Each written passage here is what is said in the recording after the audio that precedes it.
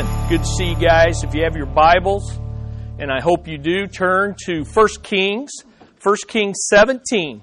And we're actually into the narrative. We're actually into the story of Elijah. I don't know how many of you, if you're interested in reading through this portion, there's still reading plans over there. I know some of you are reading through it, and then you're reading through it again.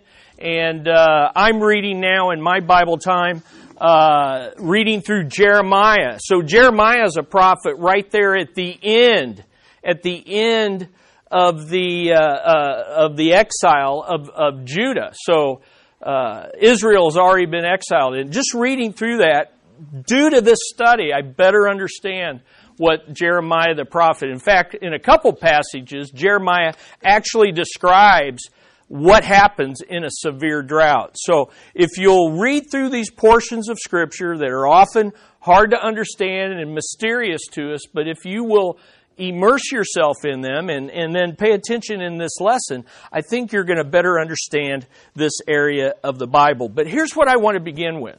I want to begin with the tension, raising some tension. So here, think about this. Sometimes the obedient child suffers the consequences of their disobedient siblings. Did you ever experience that? Okay, yeah, Todd could testify of that. You know, two siblings throw a fit and ruin it for you, so you don't get to go to Worlds of Fun because they acted out. You don't get to go sledding. That was a lot of snow we had. You don't get to get ice cream. Sometimes a faithful worker suffers the consequences of unfaithful co-workers. Have you ever experienced that? Maybe you have a treat or a privilege on the job, and others abuse that privilege, and so the boss takes it away for everyone. Sometimes law-abiding citizens suffer the consequences of law-breaking citizens. You know, so you have a law and a lot of people are breaking it, violating it, so they crack down on everyone, or they tighten the law, and you experience that.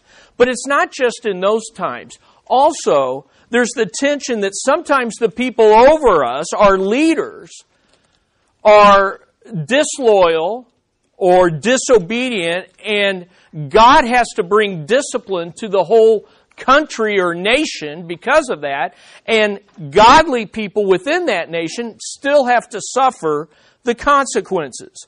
So, not too long ago, the leaders of our nation in the Senate actually voted down a law to prohibit infanticide. You remember that happening? Okay, here's a law to prohibit infanticide, and they voted down. Recently, the Christian leaders of the United Methodist Church who live outside of the U.S. had to stand up to the U.S. counterparts and vote to uphold the traditional biblical view of marriage. I mean, what a condemnation, what a statement on our country when the Christians outside of our country have to stand up and outvote the Christians in our country to uphold the biblical standards of morality. Well, here's my point. God's judgment, just those two examples, God's judgment is going to fall and already is falling on our country. And here's the reality. You very well may be a faithful, obedient Christ follower, but when that judgment comes on our country and is already falling on our country, we suffer the consequences. And so that's kind of a tension that I think you may already be feeling. I know I do. But let me bring it home a little more. Do you ever feel trapped? Do you ever feel trapped by the disobedience and rebellion of others? In other words, do you ever feel like you're having to deal with the fallout of God's judgment on others and you're not sure how long you can endure that? Do you ever wonder whether the Lord will protect you from the persecution of the ungodly and provide for you in times of judgment? Okay? And that's what we're here looking at in 1 Kings 17. So in your notes it says this: how does God's loyal remnant survive when judgment falls? It says in Proverbs, Righteousness exalts a nation, but sin condemns any people. God judges nations for their sinfulness. And yet David said, if the foundations are destroyed, what can the righteous do? And that's kind of where Elijah is here right now. So if you look in your notes, notice it says, relating with Elijah. Elijah is facing life-threatening consequences due to his loyalty to the Lord and disloyalty to others. So let's read 1 Kings 17:1. Notice what he's just done. He has just confronted the most powerful, the most successful, and the most sinful man in all of northern Israel. Look at 17:1. Now Elijah the Tishbite, who was of the settlers of Gilead, said to Ahab, as the Lord God of Israel lives, before whom I stand, surely there shall be neither dew nor rain these years except by my word. And up here, I've got a picture here of the best. I mean, this is like a live shot of that happening. And so there's Elijah confronting Ahab, right? Okay, so now he confronts him and he predicts that. Now, that means two things. Elijah's life is now in danger due to persecution and execution by Ahab. But it's also, his life is now threatened by starvation and dehydration due to the lack of rain. So the judgment is on evil Ahab, and yet, how is righteous, loyal Elijah going to make it? And he just said, it's going to happen for these years. Now we know that's at least 2, but in reality it ended up being 3.5 years. How's this guy going to survive? How is God going to protect him? Why, he could get, what am I going to do? Who's going to protect me? Who's going to provide for me? How will Elijah escape Ahab's persecution and endure the Lord's retribution on his covenant people? So the answer it begins to be answered for us in verses 2 through 7. So let's read the story right there out of your Bible. So look at it in your Bibles, 1 Kings 17, and let's read 2 through 7 and see what it says. So as soon as he addresses Ahab, the word of the Lord came to him. Now that reminds us right there that when he says rain won't come except by my word, his word is really whose word? The word of the Lord, because he's a prophet. The word of the Lord came to him saying, go away from here and turn eastward and hide yourself by the brook Cherith, which is east of the Jordan. It shall be that you shall drink of the brook, and I have commanded or commissioned the ravens to provide for you there. And that's the key word, there. He's got to go to the right place, the place that the Lord directed him. So he went and did according to the word of the Lord. For he went and lived by the brook Cherith, which is east of the Jordan. The ravens brought him bread and meat in the morning, and bread and meat in the evening, and he would drink from the brook. So it happened, after a while, that the brook dried up, because there was no rain in the land. And it's kind of like, duh, no kidding, right? Of course that's going to happen. But that's where the Lord sent him. So here's what I want to teach you this morning. I want to answer the question, how will the Lord provide for his loyal remnant in the worst of times? How is the Lord going to provide for me and you, even in the worst of times? Times where his judgment on our nation for its immorality, its disobedience. We're not Israel. We're not a chosen nation. That's not the point. But if you read your Old Testament, God judges all nations. So how are we who desire to be loyal to the Lord, how is the Lord going to provide for us? So here's three principles I want you to look at. The first principle we learn from this passage is this. The Lord provides by the power of his sovereign word. By the power of his sovereign word. If there's one thing you're going to learn reading through this passage, actually all of 1st and 2nd Kings, it is this. God provides by the power of His sovereign word. If you look in this passage, it begins in verse 2 by the word of the Lord coming to him. And then in verse 5, he went out and did according to the word of the Lord. Then in verse 8, next week we're going to see, the word of the Lord comes to him again. It's all about the power of the word of the Lord. So look at verses 2 through 5.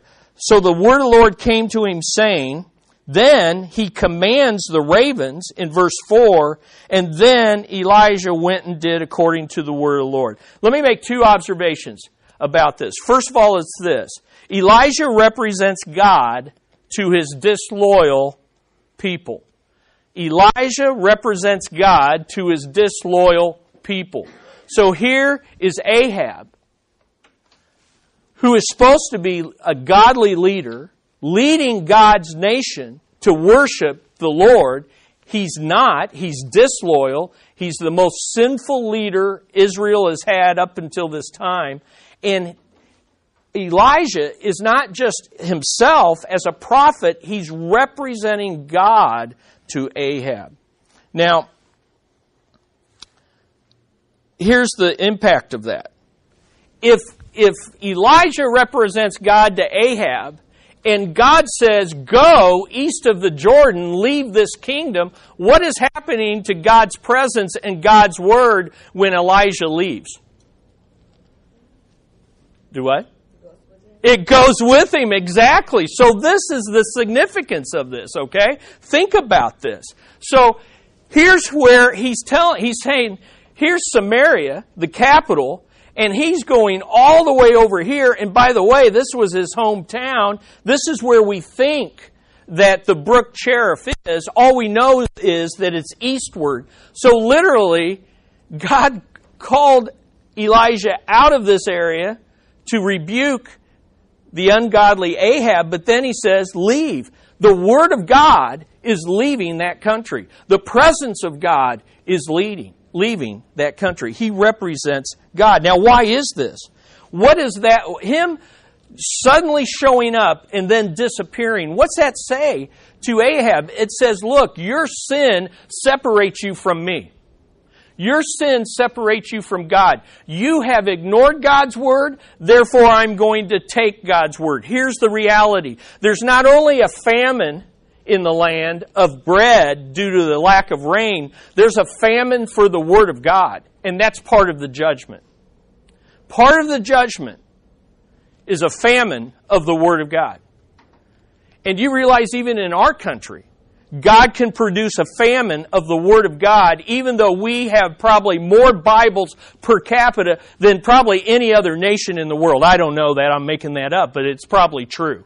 And you all, probably each individually in your home, own more of the Word of God. And yet there can be a famine of the Word of God in that God turns preachers into false prophets. He can turn people's hearts away from the Word of God. We may have a lot of Bibles. How many of us read our Bible this week? Don't raise your hand. That's the idea.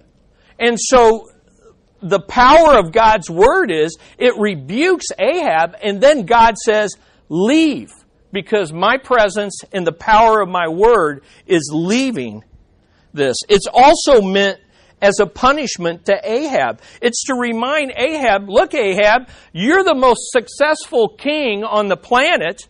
You are known throughout the world. You're rich. You're sitting high on your throne. But understand this, that you're separated from me.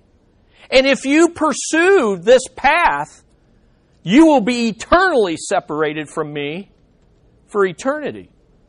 Because, all of a sudden this guy comes and puts his bony finger, I don't know if it's bony, I'm just making that up, puts his bony finger in his face and says, "This no rain," and then he disappears. And Ahab's here left thinking about some things, and God wants him to think. He wants him to ponder the message of judgment that he just heard, and he wants Ahab to realize he's at the top of the world, and yet he's powerless to lift God's judgment on his life. You can have all the power, but you can't make it rain. You can have all the power. The power is in God. The power is in God's Word. That's just pretty important. The purpose, but there's a second thing, observation I want you to make, and it's this. Elijah represents the loyal remnant to God. He represents the loyal remnant to God. So remember, a prophet both represents God to the people, but he also represents the people before God. And so what's going on here? Over and over you read, the word of the Lord comes to Elijah and he obeyed. And that is the mark. That is the mark of God's loyal people. God's loyal people hear the word of the Lord and then they obey the word of the Lord. It's really simple, isn't it? And so that's the idea. So the word of the Lord comes to him and says, go. Listen, the way God is going to provide for you in times of judgment is through the power of His Word as you receive it, place your faith in it, and obey it, even when no one else around you is doing that. And I'm telling you, that gets discouraging. When you're in the workplace and no one's even conscious of God or listening to God, and you feel all alone, it's hard. When you're in a family situation or in a marriage where you're the one following Jesus and the other people in that family aren't, the pressure is on. When you're in the workplace, when you're in school, it doesn't matter where you are. Increasingly, we are the odd people out. And like Elijah, we need to understand God's going to provide for us through the power of His Word, not our wisdom. Okay? It's through the power of God's Word.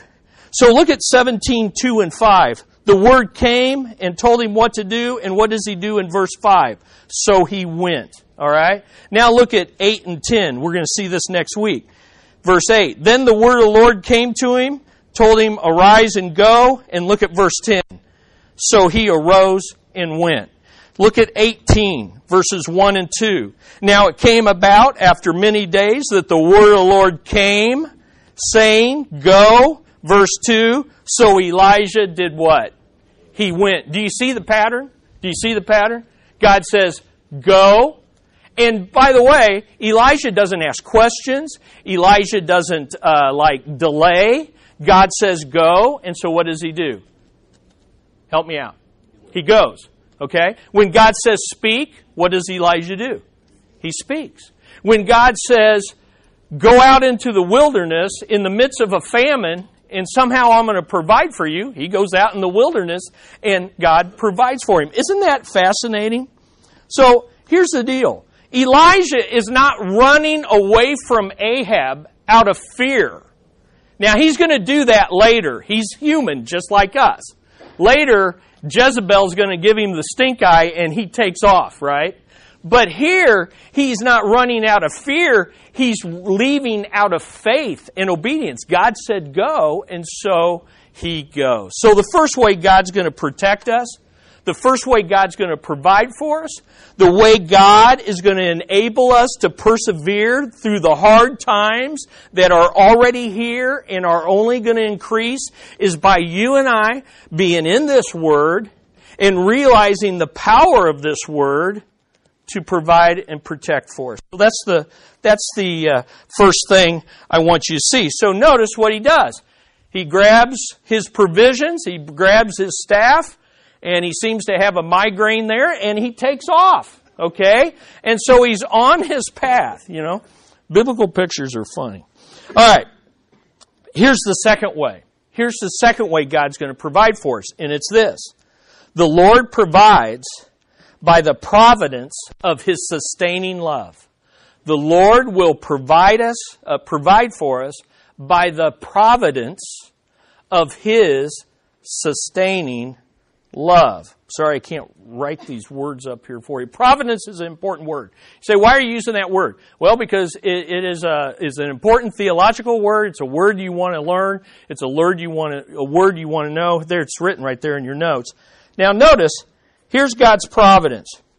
Verse 3, turn eastward and hide yourself by a brook, which is east of the Jordan, and it shall be that you will drink of the brook, and I have commanded ravens to provide for you there. Until you get to this place that I have providentially prepared and sovereignly chosen, you've got to obey and get to that place to experience my provision. So let me give you a couple definitions of providence.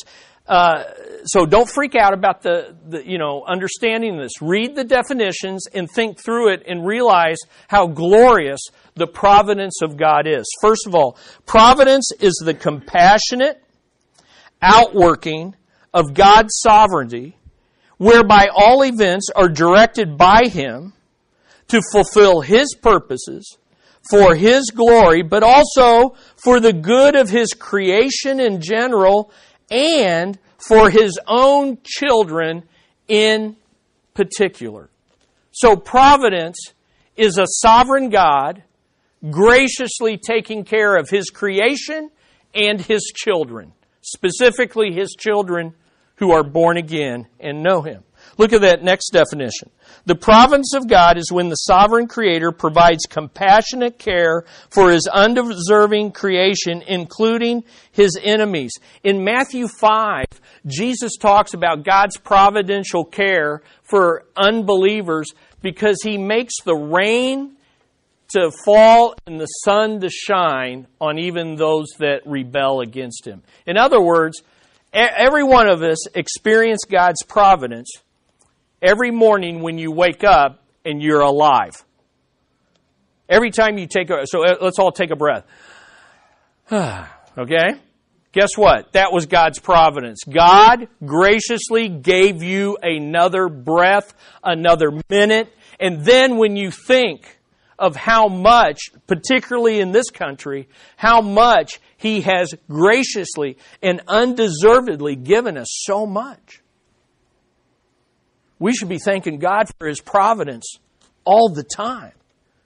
But, look at this, it goes on. But especially, He works all things together for good for His own people who love Him and are called according to His purpose of becoming more like His Son.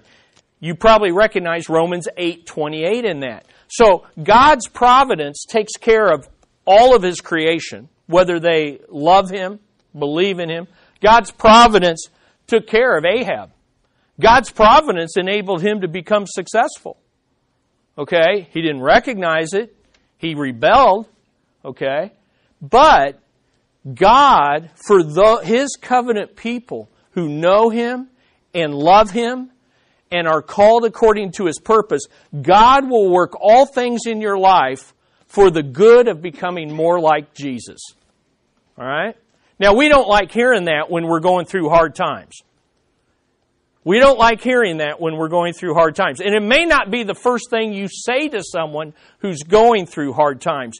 But I'm telling you, when you're going through hard times, it is the bedrock truth that says no matter how hard this is, God is working it together for His glory, my good, and on the other side, I'm going to be more like Jesus. And that's what we should rejoice in. Okay? So that's providence. It's the doctrine that tells us that the world and our lives are not ruled by chance, by fate, or by luck. Instead, they're ruled by the will of God and the Word of God. Now, here's what the purpose of the Lord's providential provision. So I got a bunch of P's in there, but that's because that's what's in this passage. So here's the big idea, and then we're going to break it down and look at the fun parts of it in this story, because this is a great story. The purpose of the Lord's providential provision is this. God providentially provides for us, as His loyal people, a place of protection, a place of provision, and a place of preparation for those who are loyal to Him. Why does He do that? So that we will learn to persevere until His purposes are accomplished. So what this whole story is about, God's saying, look, I've got a place, and we're going to see in a moment, this is a place of protection. Where's Ahab? Over here. Where's Elijah going to be? Hidden over here. It's going to be a place of provision. Once he gets there, he's going to have what provided for him? Food by ravens, part of creation, and water, part of creation. God is providentially using creation to provide for His prophet, but also we're going to see that this place is a place of preparation. Do you think Elijah wanted to be out there in the wilderness? No. Do you think he wanted to be supplied by a water supply that every day was less and less? Do you think he was really thrilled, as we're going to see in a minute, of getting fed by a bird that was declared unclean in the law? Okay, so we get all excited. Oh, the miracle, how cool. Listen, this isn't fun for him. And it's not easy for him. But I tell you what, he's going to be protected, provided for. He's going to be prepared for even greater feats for God and trials ahead. So let's take a look at it. This becomes, so here he goes. He's following God's word, and this isn't easy. He's going into a place of the wilderness. Now, notice a couple things. First of all, he's headed to a place that it's going to look kind of like that. I mean, it's called a wadi, a stream, and what they are literally cherith means dug out. It's just an area in the earth that has been naturally dug out, and when it rains, the water rushes through, and when it doesn't rain, no water rushes through. You've heard of how many have gone hiking like in Arizona, or there's areas in Colorado and Arizona that if you're not careful, if you're in a canyon during a rainstorm, you could literally drown. Because what is dry suddenly becomes a torrent of rain. So he's in this wadi that has water, but what's going on in the land? A drought. So what's slowly going to be happening to this place? It's going to dry up. But notice, it's hidden, and usually these places also had caves, so he's living in a cave. If you remember, the book of Hebrews talks about God's faithful people in Hebrews 11, some hid in caves. That's a reference to him. Why? He's hiding. It's a place of protection. So the first thing I want you to see is that this is a place of protection. And what is this place? It's called the Brook Cherith east of the Jordan. The Jordan. Where is this place of protection? Well, in actuality, we don't know where it's at. We think it might be here, but that's the point. We don't know where it's at, and who else didn't know where it was at that time?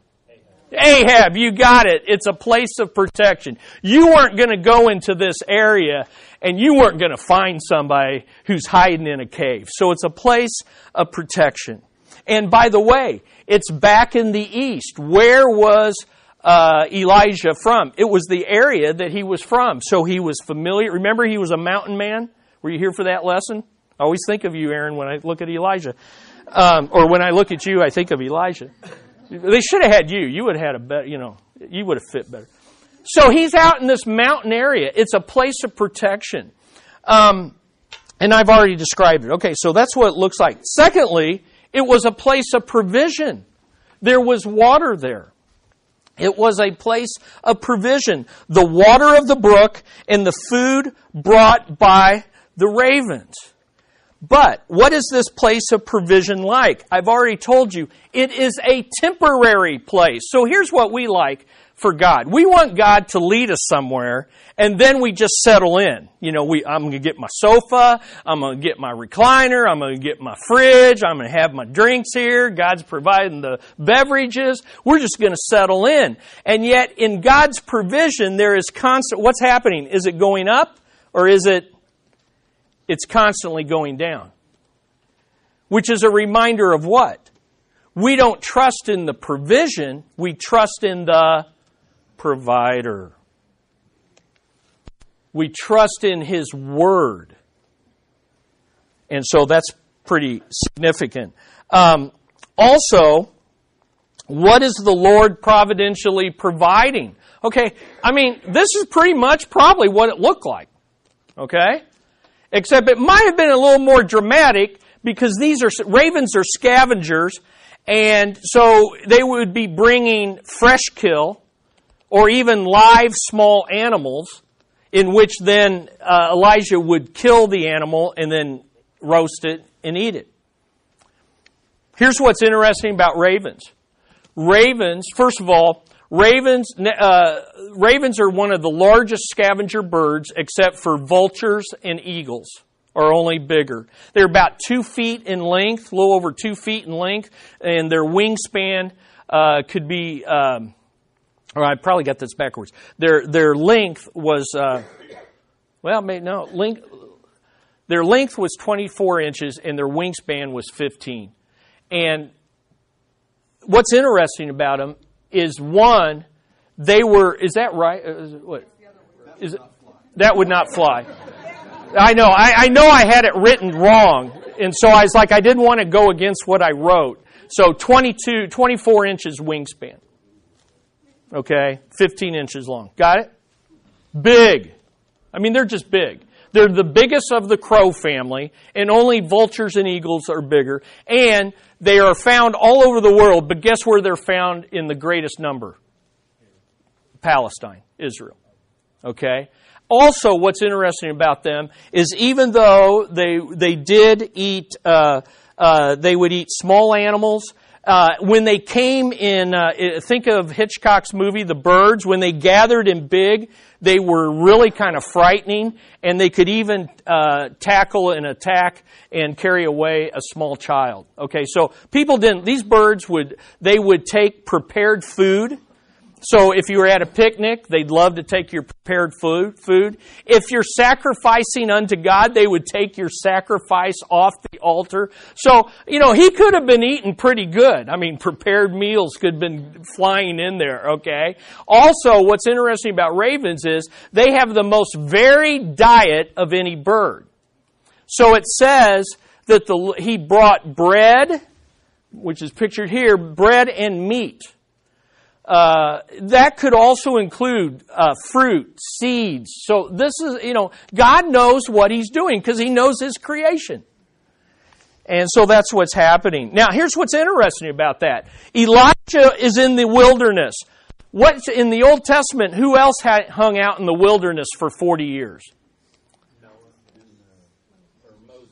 Yeah, Moses and the people of Israel, right? And what did God give them? He gave them bread and meat. But He only gave them bread in the morning and meat in the evening, which were quail. He's getting bread and meat morning, and he's eating high on the hog, as my dad would call it. Also, as we go through the story, this idea of God providing in the midst of His judgment, of this drought, we're going to see provision comes up again and again. Next week, He's going to be provided for by a widow. But that widow is only going to have oil and flour, no meat. And then later we're going to meet a guy by the name of Obadiah who provided and hid 100 prophets, and he provided them with bread and water. So we're supposed to look and realize God is abundantly providing for Elijah. And He will do the same for you.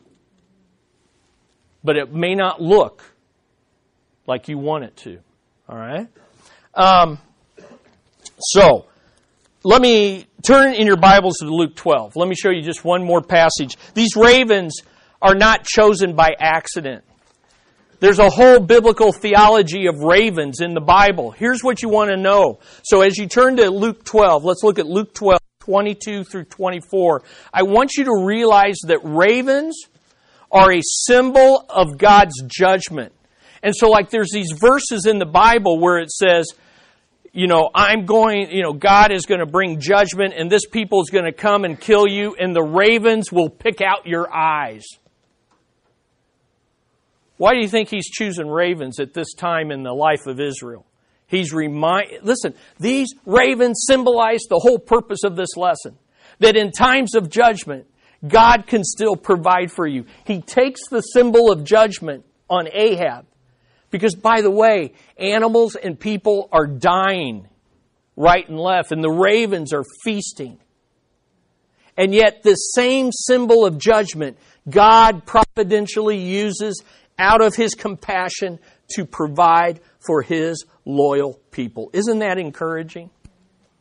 So they're a symbol of judgment. Second of all, they're unclean. The whole nation is unclean, and Elijah is zealous for the Lord. But you know what? God can take the uncleanness around us and still provide for us if we'll remain clean before Him. So isn't that interesting? So here was the point. Ravens were unclean. You weren't supposed to eat them, but God said nothing about them providing food for you. So Elijah would have been wrong if he would have grabbed that dude and wrung its neck and ate it.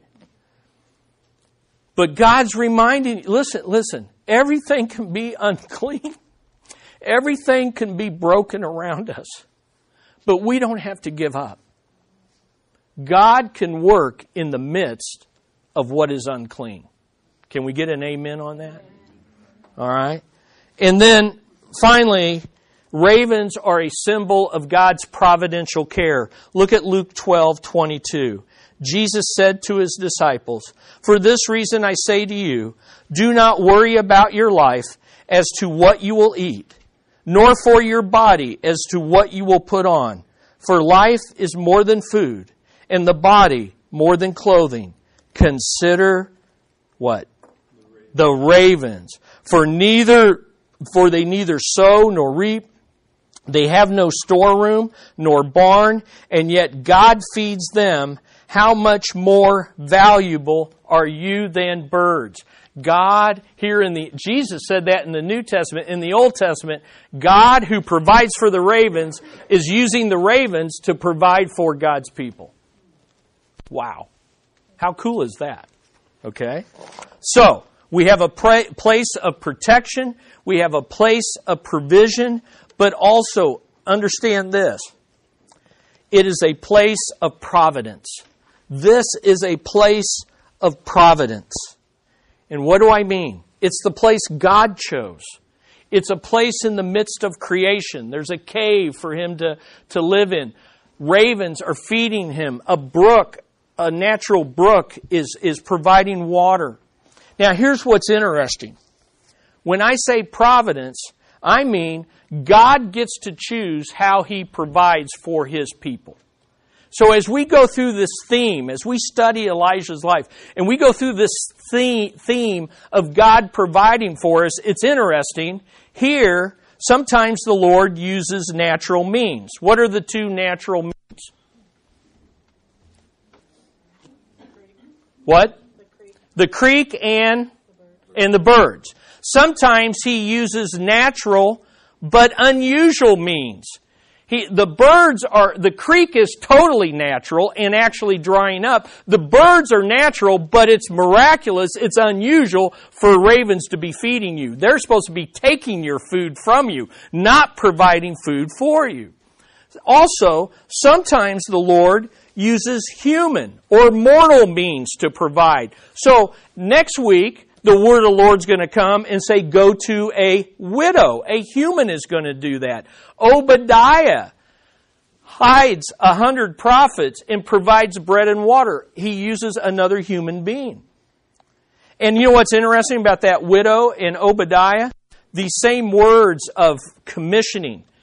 Here, the Lord commissions the ravens. Next week he's going to say, I have commissioned a widow to take care of you. The irony of that is, widows are poor. Widows don't have anything. And yet I've commissioned a widow to... And Elijah doesn't say, wait a minute, that doesn't make sense. I don't want to do that.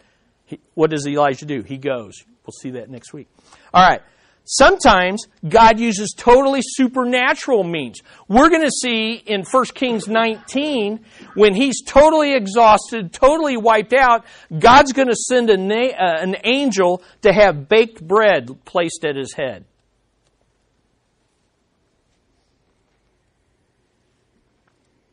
Sometimes the Lord allows his provision to change or come to an end, but he will never abandon you. So what's going to happen to that creek?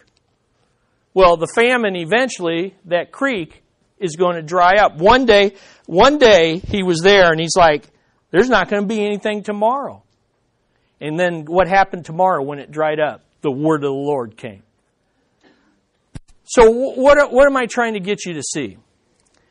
Is God will never abandon you. He will providentially care for you, but you can't predict what it is. He chooses how to provide for you. He chooses how long it will last.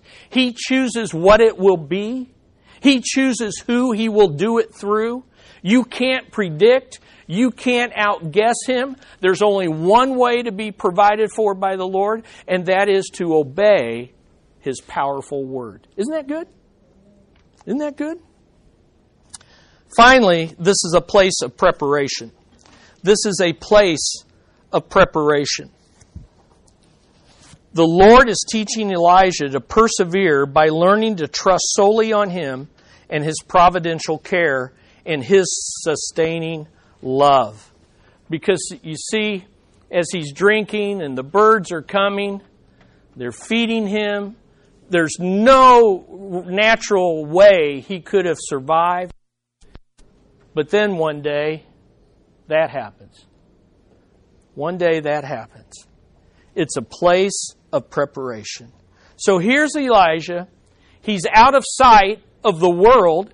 Ahab can't find him. The world doesn't know where he's at, but God knows where he's at, and God provides for him.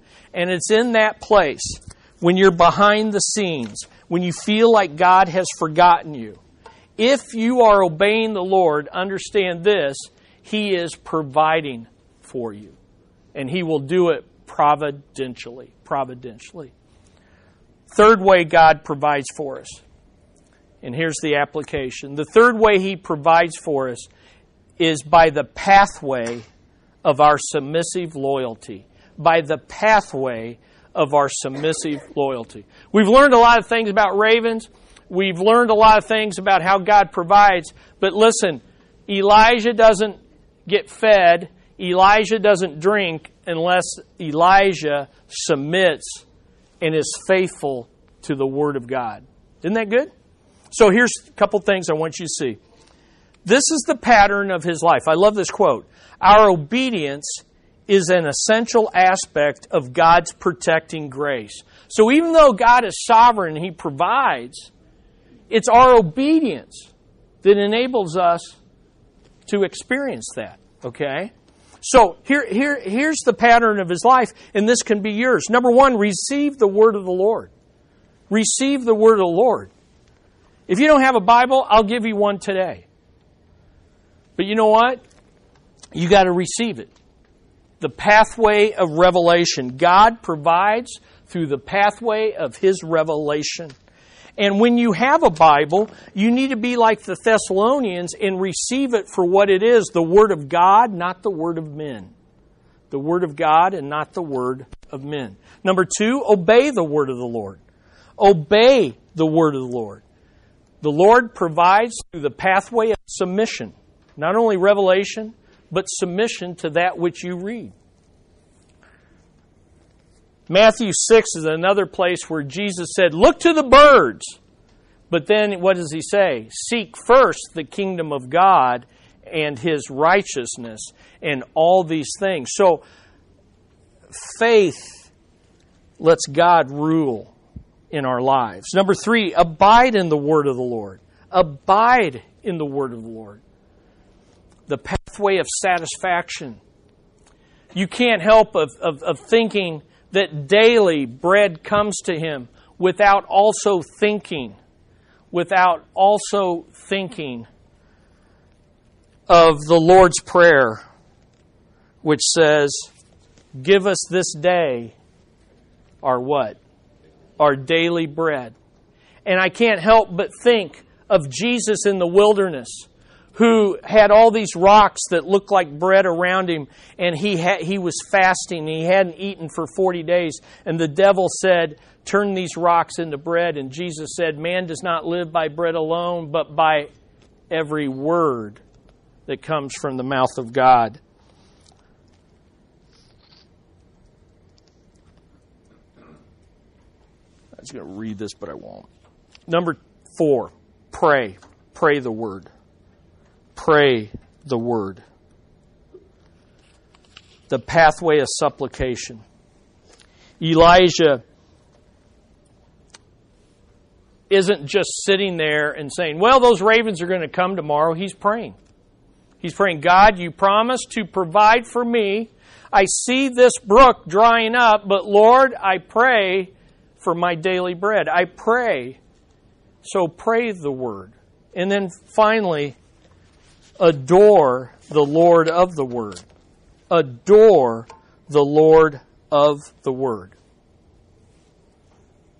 That's the pathway of devotion. Remember, he said, I have been zealous for the Lord. You know what? Elijah didn't care where he was as long as the Lord was being glorified and he was having fellowship with the Lord. That's the bottom line. That's the bottom line. So, how can I ever possibly be this obedient? I mean, I just gave you 5 things to do, and you're like, how can I ever do this? Well, here's the good news, and here's the last idea of this lesson. Our place of protection and provision is a person. Our place of provision and protection is a person. The Lord provides by the person of His sovereign Savior, Jesus Christ, who promises to always provide for us in the worst of times. I want you to know this. Jesus was obedient in the worst of times. Amen? In the garden, in the wilderness, in the garden, and on the cross. Jesus became unclean like the ravens so that we might be cleansed of our sin. Anyone who dies on a cross is cursed and unclean. He took our sin. He became unclean to provide cleansing from our sin. Number 3, Jesus suffered the judgment we deserved, but He took it in our place. See, listen, we're not so much Elijah, we're Ahab. We're the ones who stand condemned. But we can be Elijah. So don't get, some of these biblical theology guys get all out of whack and say, no one can be Elijah. You got to be the sinner boy or the sinner girl. Well, guess what?